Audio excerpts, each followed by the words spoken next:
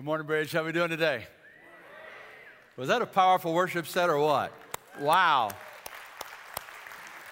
We are a blessed people to have the musicians that we have that love music, but first of all love Jesus. And they lead us to the throne of God. Thank you so much, Pastor Jared, Lisa with the choir. Thank you for all you do. As we get started this morning, I ran across a book recently that I thought was fun. It's The Really Important Habits of Americans. Anybody want to kind of see how we compare to national stats? Anybody curious? I was as I looked at it. So by show of hands, when you're making a peanut butter and jelly sandwich, which goes on top, the peanut butter or the jelly? How many of you say jelly goes on top? All right, how many say peanut butter goes on top? We are the exact opposite of the nation. 4% of the nation says jelly goes on top, 96% says peanut butter, and you all are just dumb. If you put the jelly on top, it's going to fall off before you put it down. Can the peanut butter people say amen? I knew I'd get one amen today. All right, I won't pick on you the rest of the time. Yes, I will. So when you put your socks away, do you roll them up or fold them flat? How many say roll them up? How many say fold them flat? Okay, 50-50. 51% rolls them and 49% flat. Now, how many just throw them in a drawer and match them later? That's what I want to know. But you know what I do? Is every year I throw them all away and I go buy all new black and all new white, and then I ain't got to worry about it. I got too many important things on my mind to worry about sorting socks, okay? You with me? All right, how many of you will admit in church, no lying in church, that you've ever bit your fingernails? How many have ever bit your fingernails? Come on. 96% of Americans have said they have bit their fingernails. How many of you ever bit your toenails? 25% of Americans admit to having bit their toenails. I think that's how you get foot and mouth disease. Is that how? Okay, when you fill up your car's gas tank, do you fill it up when it's 3/4 full, half full, quarter full, when it stops? 2% said 3/4, 18% half, 33% quarter, almost empty. 47% of Americans fill up their cars. Okay. So here's an easy one. Who's usually late in your household? How many would say he? How many would say she? Right, 6% he, 90% she. How many would say both? We're just both, we're late. All right, at the bridge. How many of you are second song people? How many of you are third song people? How many of you have never heard the choir in the history of attending the bridge? Okay, I just want to check on that to see where you are in all of that, okay? All right, how many of you will admit that when you use the last of the toilet paper, you leave the empty roll for the next person? Come on, be honest with it. That's not on the survey. I was just curious. God bless that hand. This wasn't the survey. It's huge. How many of you prefer the toilet paper roll go over versus under? How many of you say over? 68% of Americans say over. How many say under? Got a couple say under. Okay. There's no reason for that. It's just fun, okay? But we are talking about habits today that do impact our lives, and I kind of want to get the wheels turning in our heads as we talk about these things. We're in a series we're calling Ripple Effect, and we're just simply working our way through this idea that what we do has profound effect across our lives, and that we have to be intentional about what we give our time, talents, and treasures to. If you want the notes from these messages, be glad to give them to you. Just email us at info@bridgechurch.cc. And if you go to the Bridge app today, right now, on your smartphone or your tablet, you can get the notes that are coming up today, and you can follow along with me as I share them. All the points, all the scriptures are right there in the app.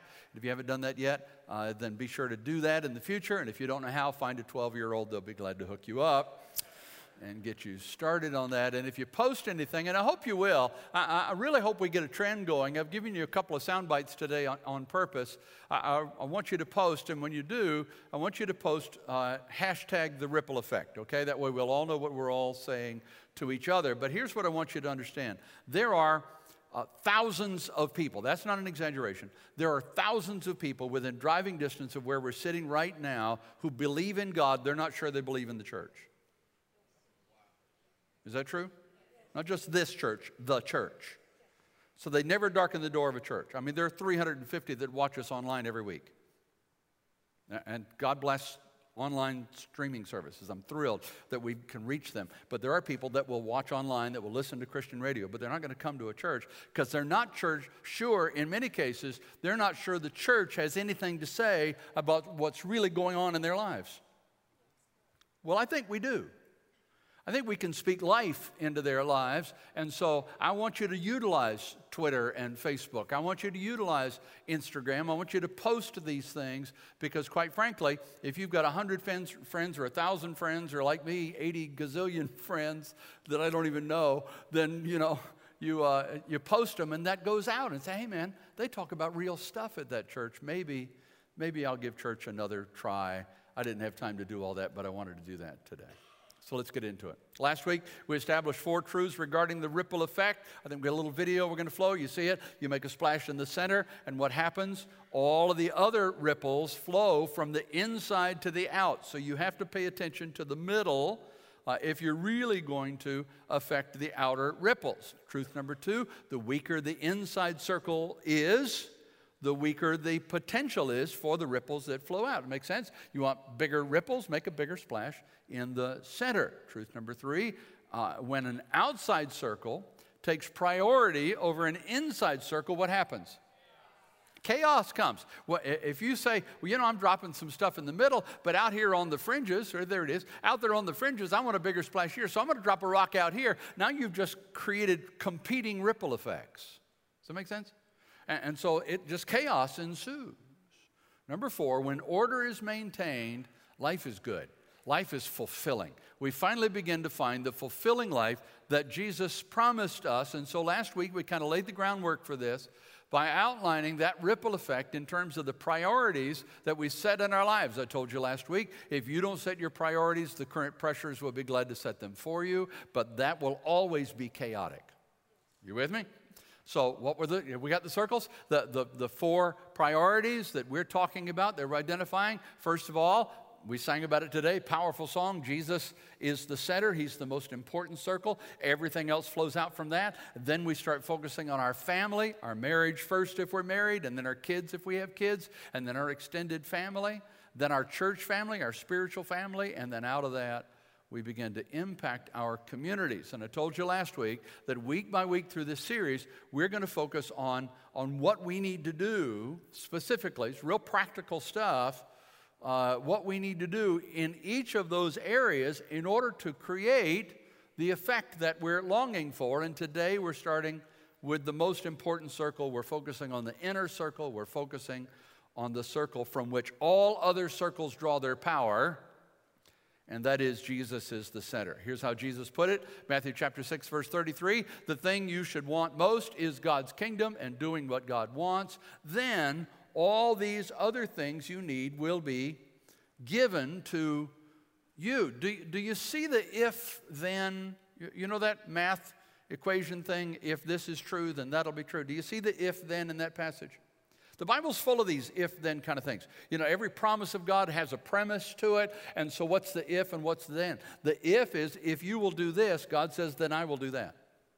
And let me just tell you right up front, God always keeps His promise. We may not be consistent with our commitments. He is, okay? The sun comes up every morning. Government's shut down, sun comes up. That's just the way it is. Got it? With me? Okay?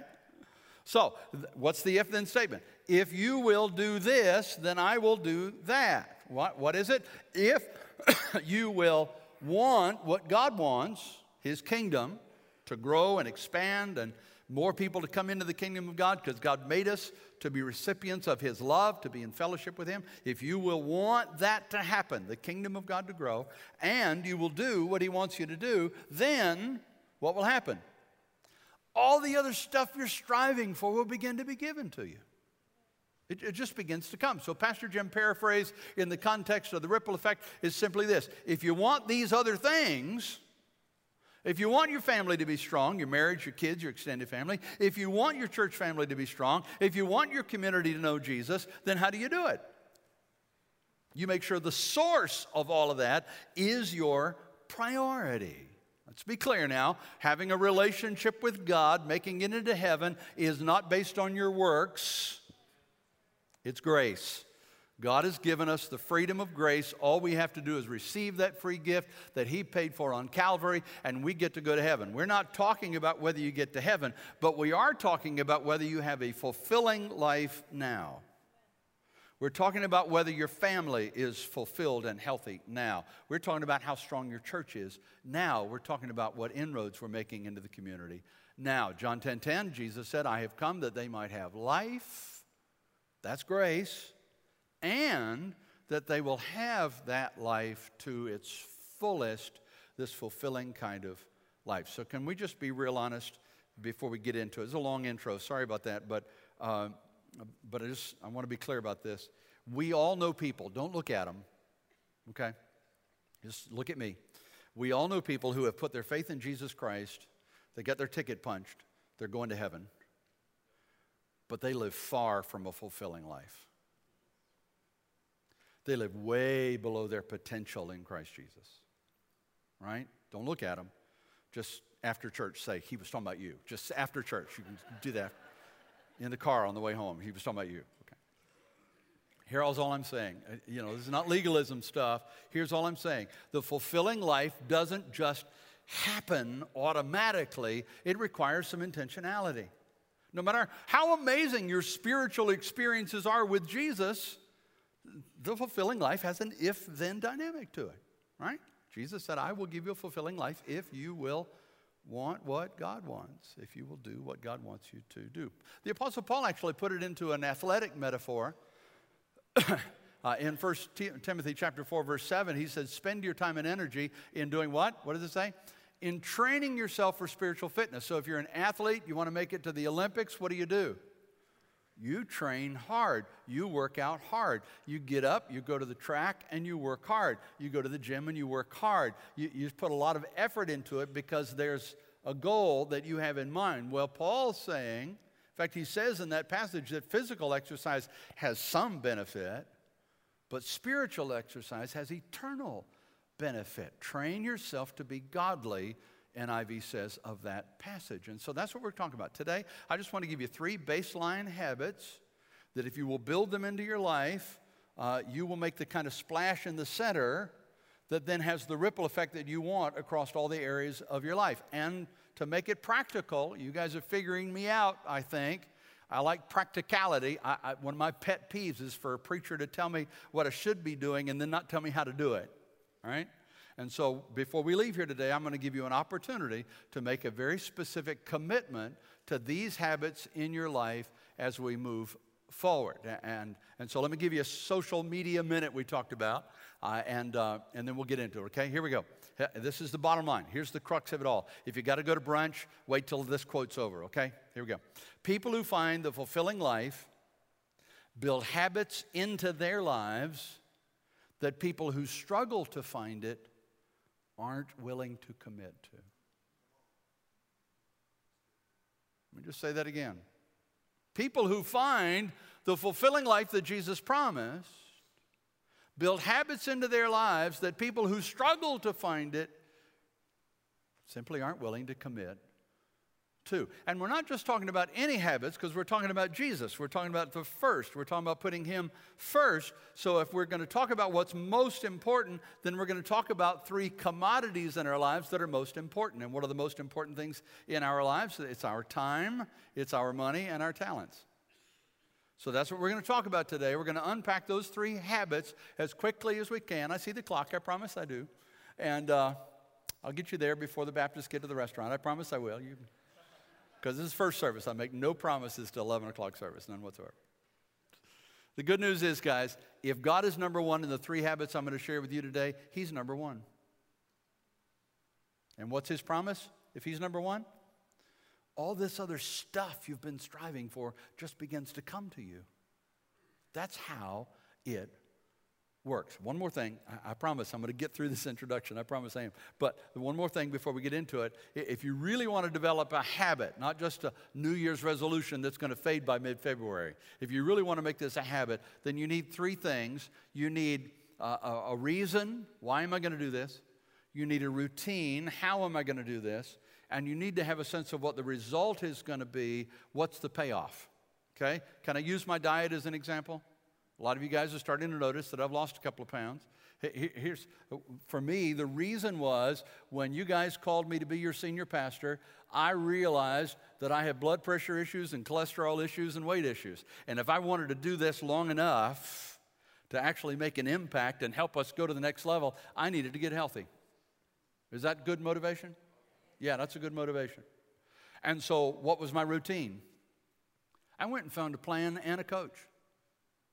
I found somebody to hold me accountable and a way to do it. And so I went after it. And so I had a reason, I had a routine, and the result, my hope is that I'll be able to live long enough, healthy enough, have the energy long enough for us to derive the benefit. Because I got to be honest with you, I'm blessed, 40 pounds lighter. I got the highest energy levels I've had in a long time. And I just believe that 40, none of your business years of ministry, that the best is yet to come. I just think, I do. I just got this feeling, and in a couple of weeks we're going to talk about that as a church family, but I just got a feeling that God's about to do something extraordinary to build on the foundation that Pastor Farrell and Miss Millie laid here at the Bridge, and to build on the foundation of things that he's taken me through over these 47 years of ministry. Good stuff's coming. So let's get into it. Quickly, 3 habits, just enough to give you the reason, the routine, and the result of each of these 3 habits, and then we're going to make some decisions together. Ready? Habit number 1 is you need a time with God. We talked about time, talents, and treasures. You need a time with God. Why? What's the reason for needing a time with God? There's lots of reasons, but here's a big one. Psalm 25, verse 4 from the New King James. Read it with me out loud. 1, 2, 3, go. Show me your ways, O Lord. Teach me your paths. Now, I want you to imagine that you're standing at a crossroads. You've got a decision to make. You don't know which way to go, and you're praying this prayer. Now, pray it like you mean it, okay? Here we go. Show me your ways, oh Lord. Teach me your paths. Which way do I need to go? Any of you ever gotten so busy, so distracted by so many thoughts and so many things that you forgot where you were going?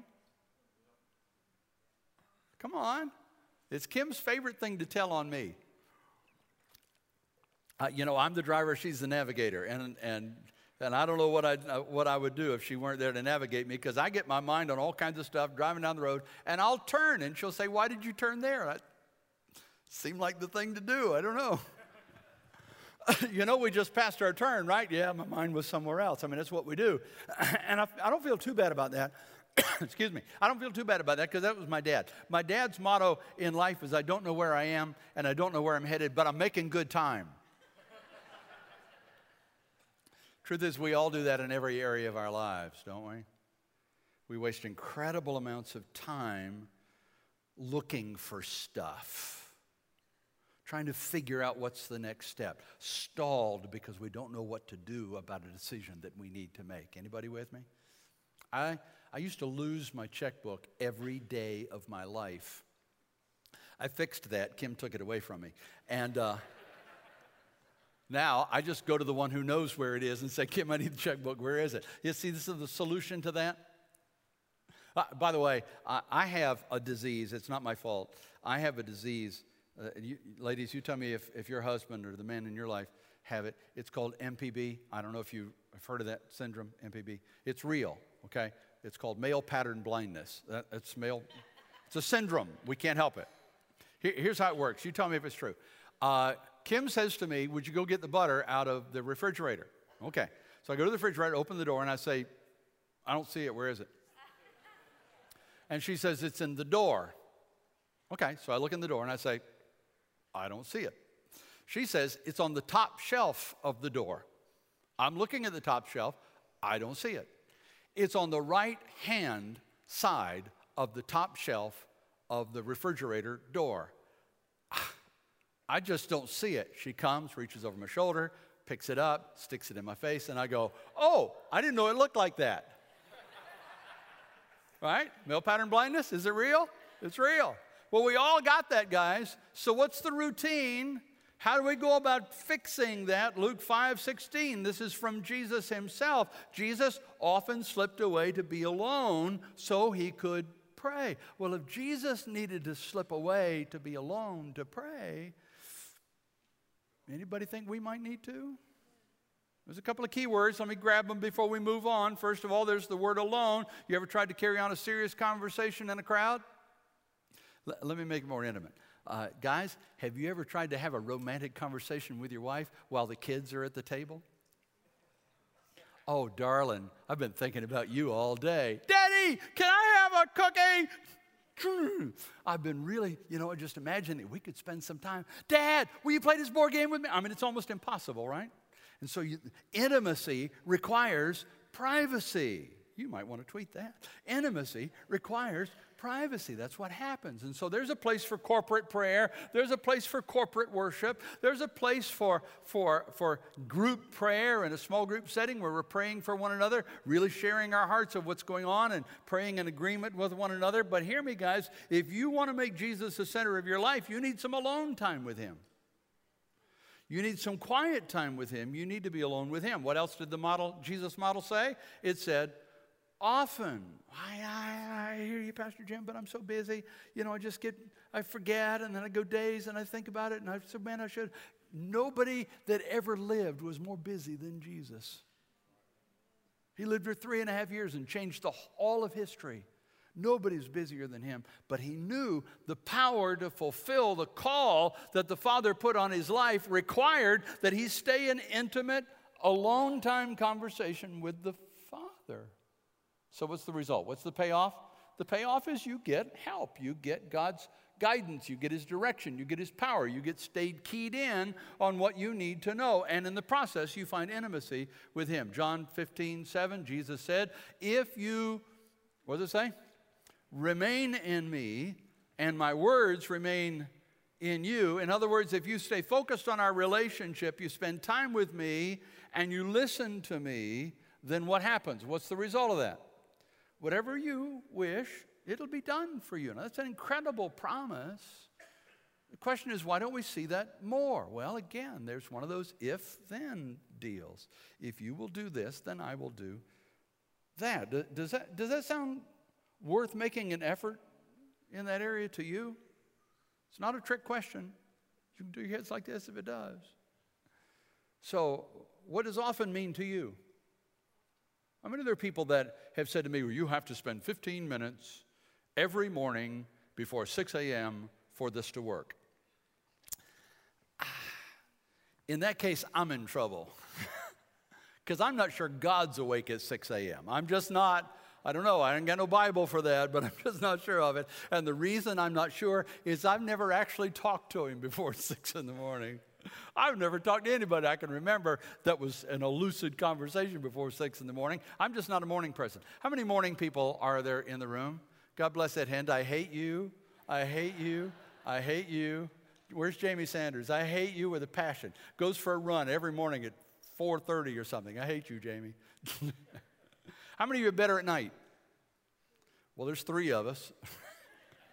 How many are no good morning or evening? You're just no good, just useless.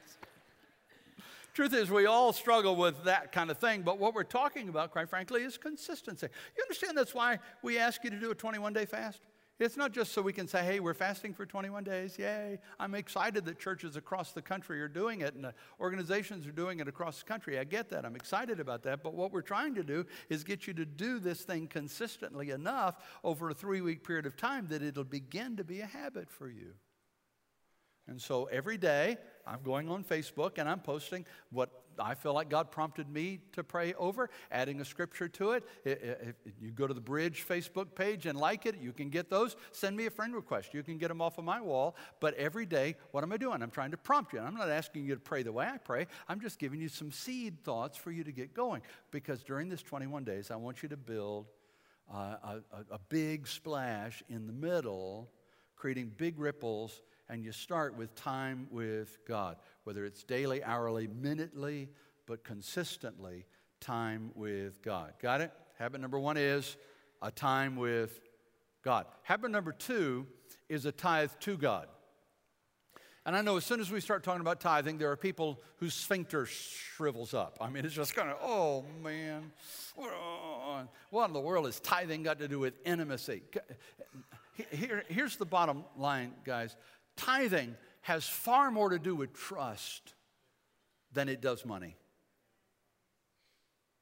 Tithing comes down to, do I really, really, really believe, in a tangible kind of way demonstrate that I really, really believe that what God said he would do will in fact be true? Do I trust him? We don't spend a lot of time talking about this topic around here. We're certainly not one of those churches trying to get you to give and come on, dig deep, come reach in the pocket beside you and give like you always wanted to. You know, we don't do that kind of stuff. I know churches that keep taking the offering until they meet budget. You know, we're just not that kind of place. But I got to tell you that I would fail you as your pastor if I didn't teach you this principle, because the bigger splash you make in the center, the bigger the ripple effects are. And if we really put in God first, then it's going to be our time and our treasures. I mean, that's just reality, guys. That's what's going to happen. Hear me. Tithing is not a grim duty that we face. It is not writing checks because the preacher talked us into it. And it's not even blind trust that I hope against hope that things will work out if I do this. So what's the reason for it? Why would anybody set aside 10% of their income to give to God? The Bible actually gives us 3 reasons. First of all, tithing is a tangible act of worship. You know what the word worship means? We talked about it last summer. It's the word worth. It has to do with ascribing value. So when you put God first in your worship, then you're saying he has the highest value in your life. Well, here's what Deuteronomy says. Deuteronomy 14:23, the purpose of tithing is so there'll be enough money in the church. Is that what it says? The purpose of tithing is so God will have more money. Is that what it says? What is it? The purpose of tithing is to teach you always to put God first in your lives. So let's just be honest. If I say, God, I want you to be number one in my life, but I'm not putting you number one in my time or my treasures, do my actions match my words? They just don't, do they? They just don't. And if you say, well, Pastor, I hear you, but we're living in New Testament times, and tithing is an Old Testament concept, I will respond, I don't necessarily agree with that, but let's look at the New Testament. Let's see what Jesus said, Matthew 6:21, for where your treasure is, there your heart will be also. If you put your money in a boat, where's your heart? You're sitting at work wishing you were on the boat. Am I right? You buy season tickets to the Panthers. You're sitting in church on Sunday morning wishing you were at the game because you spent a lot of money for those tickets. And if you go to the game, you're sitting at the game feeling guilty because you probably ought to be in church, right? It's a tug at your heartstring. What am I saying? I don't want to spend a lot of time on this, but the simple truth is that where you put your finances, your heart will follow. It always does. So if you want God to be at the center, finances has to be a part of it. And I believe the Bible calls that first fruits, what you do up front. No outward response. I can move on, but I want you to sit real still. I really do. I don't want you to respond. Of those of you who have settled this thing in your heart, and you've decided to make this commitment, and you've honored this commitment since you started laying up treasures in heaven, are you closer to God or further away? I think the answer is pretty tangible. When you get that, tithing becomes a tangible act of worship. Number 2, tithing is a tangible expression of thanks. Psalm 116, verse 12, what shall I return to the Lord for all his goodness to me? That's that kind of thing, somebody does something for you and you say thank you, but it doesn't feel like enough. You say, man, what can I do? I want to do something to show you how much I appreciate that. Quite often, that's what tithing is. When God does these amazing things for you, he blesses you. It gives you a fresh outlook on life. It gives you a vision for the future. It gives you the power to live out that vision. He does these amazing things. He lets you be a part of a church where he's obviously working in amazing kinds of ways, and we get to be a part of what God is doing. There's this desire to do something tangible as a thank you for what God has been doing in your life. The bottom line, though, is that tithing is a tangible demonstration of obedience. John 14:15, if you love me, you will obey my commands. Now I want you to see that comma, because that's an important comma. Many people have translated that verse of Scripture or interpreted that passage of Scripture by saying, if you love me, you'll do what I say. That's kind of the old school way of looking at it, right? If you're not doing what I say, then you must not love me. That's not what Jesus is saying. That's not consistent with Jesus' character. There's a comma in there. And what he's saying is, if you love me, then you're going to do what I say. Because you love me. And you know that I love you. And you know that I would never tell you to do something that wasn't good ultimately for you. So if you love me, this becomes a no-brainer. Jesus loves me. He wants me to do this. Okay, let's go. Kim asked me to do something for her. I can't wait to do it. I'm just like, whoa, come on. Yeah, let's do this. She and the grandbabies are coming for a visit this weekend. I'm so excited.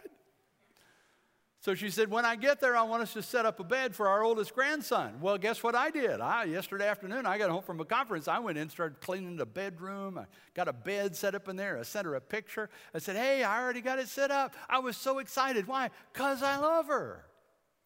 And I couldn't wait to do it for her. It's not because, oh, no, Kim's going to be mad when she gets here, and I haven't done that for her. It's, out of love. There's this obedience. There's this, yeah, I want to do what you want me to do. Let's move on. What's the routine? What are the mechanics of it? A couple of things. 1 Corinthians 16:2. On the Lord's day, each of you should put aside something from which you have earned during the week and use it for this offering. It's called first fruits. So I realize everybody didn't get paid every week. Just when you get paid, the point is consistency. Does it sound like a habit to you? It's this consistency. I got paid. I'm going to set first fruits aside for the Lord. And when do you do that? You do it on the Lord's day. Because tithing's an act of worship. Well, I get paid once a month, so I just set it up once a month. It automatically happens. I get an email that says I did it. Okay, great, good. So it's not about the time frame. It's about first fruits. It's about saying, I want to put you first in my finances, and I'm going to trust that you will do what you said you would do. So the rest of the routine and the result, Malachi 3:10, bring the whole tithe into the storehouse, bring it to where the food is stored. And what happens? Test me in this, says the Lord Almighty, and see if I won't throw open the floodgates of heaven and pour out so much blessing that there will not be room enough to store it. The bottom line is this, guys, and I'll move on. God has promised to get supernaturally involved in your financial life if you will put him first. If you choose not to, you're on your own. It's that simple. And so I'm begging you, as your pastor, as somebody who cares about you, please put him first, because every other ripple effect in your life is affected by the splash in the middle. And if it's Jesus we're talking about, we are talking about time, treasures, and what's the third one? Talents. So if I really want to do what God wants, and if I really want to put his kingdom first, I'm going to give a time. I'm going to have a time with God, often, alone, and consistent. I'm going to have a tithe to God as an act of worship, an act of thanks, an act of obedience. And then habit number 3, I'm going to give a talent. I'm going to have a talent for God. We're talking about your gifts, your abilities, the skills that God has given you. We're given talents by God, and our gift to him is how we use them. Lots of reasons. Let me give you the bottom line one, though, okay? This is from Jesus, John chapter 13. Some of you perhaps are familiar with that passage. This is just before Jesus went to Calvary. This is just before he went through all of the things. He met with his disciples for the last time in a dinner setting before his death and ultimate resurrection when he reunites with them. Here we go, John 13, 3 through 5. John knew that the Father had put all things under his power. He got up from the meal, took off his outer clothing, wrapped a towel around his waist. After that, he poured water into a basin and began to wash his disciples' feet, drying them, and the towel that was wrapped around him. You understand what that passage says? Just put it succinctly. Jesus knew that all authority on the planet was his. God had given him all power and all authority. What did he do with it? He served. And he served humbly. He washed his disciples' feet. Now look at what he said. This is huge. This is huge. Pick it up. Here's what he said about us. Verses 12 and 14. When he had finished washing their feet, he put on his clothes and returned to his place. Quote, "Do you understand what I have done for you? Now that I, your Lord and teacher, have washed your feet, you also should wash one another's feet." So everybody take your shoes off. We're going to start washing feet now. That's not what he's saying. We're not talking about the legalities of it. We're talking about serving one another, serving humbly. We're talking about humbling ourselves, getting rid of our pride, and just serving one another. But here's what I want you to hear. There are only 2 times in Jesus' ministry on earth, 2 times, that he said those words, "Do you understand?" How many of your parents, grandparents, got some parents, grandparents in this house? Yeah. You ever looked at one of your kids, got their attention, got them to look around and you say, "Do you understand what I just said?" Why do you do that? Because you know this is a biggie, right? It's really, really, really, really important that they get what you just said. And so you say a lot of things during the course of the day. Do your chores, do your homework, get up, we got to get going, you're going to be late for school. We say a lot of stuff, but every now and then we pull them around and we get them in front of them and say, "Do you understand?" There's only 2 times that Jesus did that in his entire earthly ministry. One time when he described to them that there's going to be a day when the sheep and the goats will be separated. There's a heaven to be gained and a hell to be avoided. And the other time is here when he said, whatever power, whatever authority, whatever gifts, whatever abilities the Father has given you, use them to serve humbly. Simply put, a non-serving Christian is a contradiction in terms. So what's the routine? How do we serve? Romans 12, 7 and 8. We have different gifts according to the grace given to each of us. If your gift is prophesying, then prophesy in accordance with your faith. If it's serving, then serve. If it's teaching, then teach. If it's to encourage, then give encouragement. If it's giving, then give generously. If it's to lead, do it diligently. If it's to show mercy, do it cheerfully. Lots of other gifts listed in the scriptures, but you get the gist of what Paul is saying, right? So whatever your gifts are, use them. What's the result? What's the payoff? 1 Peter chapter 4, verse 10. Each of you should use whatever gift you have received to serve others as faithful stewards of God's grace in its various forms. What's he saying? He's saying that he gave you these gifts in order that you could steward his grace to people. What does it mean to steward? It means to manage it well. It means to distribute it properly. And so here's what happens, guys. When we serve, we're not just using our gifts as an offering to God. We are actually becoming agents, managers of God's grace that then becomes available to the people that are around us. And that's why you'll hear me say a lot, don't just come to church, be the church. Serve. Find out what your gifts, talents, and abilities are and plug in. That's part of what Test Drive is all about. Get in there and serve. Do something, because when you do, you become a part of God's amazing grace that's being distributed across this house. I don't know if you guys know it or not, but more than 150 people gave their lives to Jesus Christ in 2017 through this church. Can we give God praise for that?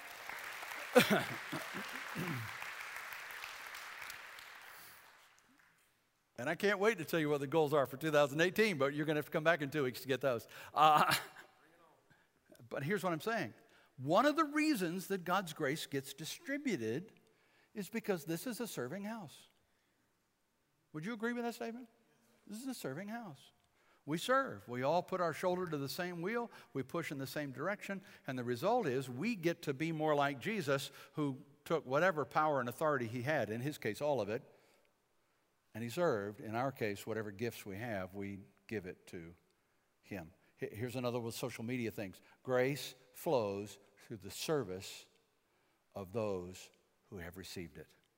Grace flows through the service of those who have received that grace. I got to wrap this up. If we're going to put Christ at the center, if we're going to really put Jesus in the center in practical terms, we need 3 habits built into our lives. We need a time with God, we need a tithe to God, and we need a talent for God. 3 simple habits in 3 key areas of life: time, money, and talents. And God said, if you'll make me number 1 in those number 1 areas, then all these things will be added to you. Simple, right? God bless you. Thanks for coming.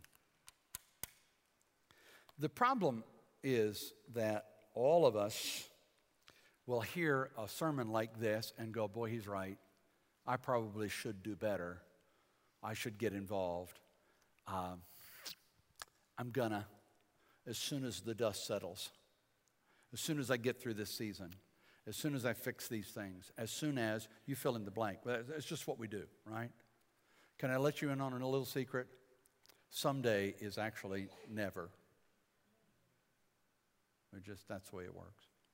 And so in the scriptures, when the people of God were called to specific commitments like that, they had a very specific way of helping people to get started on this journey. It dates back to 440 BC in the day of Nehemiah. They had just rebuilt the walls around the city, and they were reestablishing worship in the city, and Nehemiah called them to worship, and then when he did, he got the people to agree, let's be worshipers. Let's reestablish the worship of Jehovah God in the city of Jerusalem. He got them to commit to it, but then he took it to the next level. Nehemiah chapter 9, verse 38, giving it to you in the Children's Bible, International Children's Bible, real simple, here it is. We are making an agreement in writing. Our leaders, Levites, and priests are putting their seals on it. In other words, they agreed together to reestablish worship, and they agreed to help each other to get there, and they did that very specifically in writing. So in your chair, you may be sitting on it, or you may have seen it when you sat down. I want you to get a little card in your hand. It'll be up on the screens in just a second. There it is. And you'll see that card. It simply says, time with God, a tithe to God, a talent for God. Everybody got one in your hands? If you can't see one, lift your hand. The ushers are back there. Be glad to put one in your hand. Nobody's going to embarrass you. We're not going to single anybody out. I just want you to get it in your hand. Everybody got one? Everybody? Okay. Here's what I'm going to ask you to prayerfully consider doing. I'm going to ask you, if you're ready to make these commitments, I'm going to ask you to print your name very, very, very legibly on the line where it says name. And then we're going to give you an opportunity. There'll be receptacles at the back door after the service. We're going to ask you to turn them in. And here's what I'm going to do this week. I'm going to pray over every one of them. And I'm going to pray that as you put Christ in the center of your life, that all this stuff will get added. I'm going to pray for you by name. Take some time this week, but this is critical stuff. And then we're going to laminate them and we're going to mail them back to you. And that'll become a reminder for you that not only did you make this commitment on this day, but your pastor's standing with you. Would you consider doing that? Get it in your hands right now. We're going to pray. Write your name legibly. If you've never filled out a Connect card, it's important that you do that today so we have your address to send it back to. But I'm going to ask you simply to write your name and not just as a couple. I'm going to ask you as individuals, even though you may be serving together as a couple, you may be giving together as a couple. This is a personal thing between you and Jesus. I'm going to ask you to write your name on that while we pause and pray. Father, in Jesus' name, you see our hearts. You see the commitments that we're making now to put you first. We really want our families to be healthy and strong. We want our marriages and our kids and our extended families to be strong. We want very, very much for our finances to be stable. We don't want to be always wondering how to pay the bills. We want to be able to walk in the freedom, financial freedom. Lord, we want to give back the talents that you've given us so that others can find the grace that we have found in Jesus. So as we put our names on this card, Lord, see our hearts and know that what we're doing is we're saying, I want to put you first. In Jesus' name. Sometimes it's a scary thing to do something like this. You immediately start to say, oh man, what if I fill that card out and turn it in and Pastor Jim prays over it and then I mess up? You know, I'm not as consistent as I should be with my time, and I'm not as consistent as I could be with my tithe, and I'm not serving all the time like I really feel like I should. Well, what do I do? Well, here's what I say to you. How many of you ever missed a meal? Anybody here ever missed a meal? God bless that hand. I see that. You ever missed a meal? How many of you, after you missed that meal, said, oh man, I have blown it. I am never going to eat again? What do? You just go to the next meal and start back. That's all we're saying. Nobody's consistent. We are imperfect people in an imperfect world doing our best to put Jesus in the center. This is just simply a way to help us, to remind us. I know people, I've done this type of thing in churches several times over the years. I know people still carry their card in their wallet from years and years later. Take advantage of this opportunity. Let's pray and we'll close. Father, in Jesus' name, thank you that we have your promise that if we will put you first, all these things will be added to us. And so as we make these commitments today, as we make them in tangible terms of time, talent, treasures and talents, as we make them in real commitment terms by putting it in writing and sharing with our spiritual leaders, I pray in Jesus' name that you would empower your promises in our lives. In Jesus' name, amen. Would you stand with me? There'll be receptacles at the door on your way out. Just drop those cards in there. We'll be working on those things to get them signed, prayed over individually, laminated. May not get back to you this week because there'll be a lot of them signed, hundreds of them to process through, but we will get them back to you. So please, God bless you guys as you go from this place and as we make Jesus the center. Father, thank you. Keep us safe. Traveling mercies as we go. Use each of us as individuals. Use our families. Use this church for your glory. In Jesus' name, amen. God bless you guys. The altars are open if you want to pray with somebody this morning. We'd love to pray with you.